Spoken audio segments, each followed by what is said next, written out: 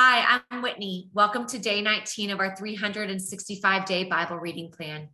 Today's reading is titled Jacob's Marriages. Today we'll be reading Genesis chapter 29, verses 14 through 30 together in the New Living Translation. Laban exclaimed, "You really are my own flesh and blood." Stayed with Laban for about a month. Laban said to him, "You shouldn't work for me without pay just because we're relatives. Tell me how much your wages should be." Now, Laban had two daughters. The older daughter's name was Leah, and the younger one was Rachel. There was no sparkle in Leah's eyes, but Rachel had a beautiful figure and a lovely face. Since Jacob was in love with Rachel, he told her father, "I'll work for you for 7 years if you'll give me Rachel, your younger daughter, as my wife." "Agreed," Laban replied. "I'd rather give her to you than to anyone else.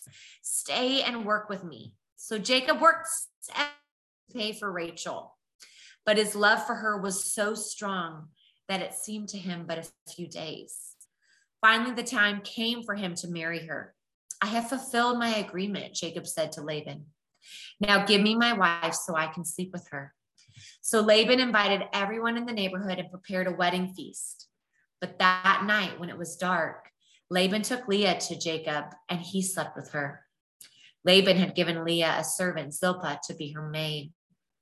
But when Jacob woke up in the morning, "Leah, what have you done to me?" Jacob raged at Laban. "I worked 7 years for Rachel. Why have you tricked me?"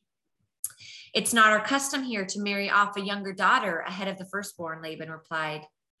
"But wait until the bridal week is over, then we'll give you Rachel too, provided you promise to work another 7 years for me." So Jacob agreed to work 7 more years. A week after Jacob had married Leah, Laban gave him Rachel too. Laban gave Rachel a servant, Bilhah, to be her maid. So Jacob slept with Rachel too, and he loved her much more than Leah. He then stayed and worked for Laban the additional 7 years. Thanks for joining us for today's reading.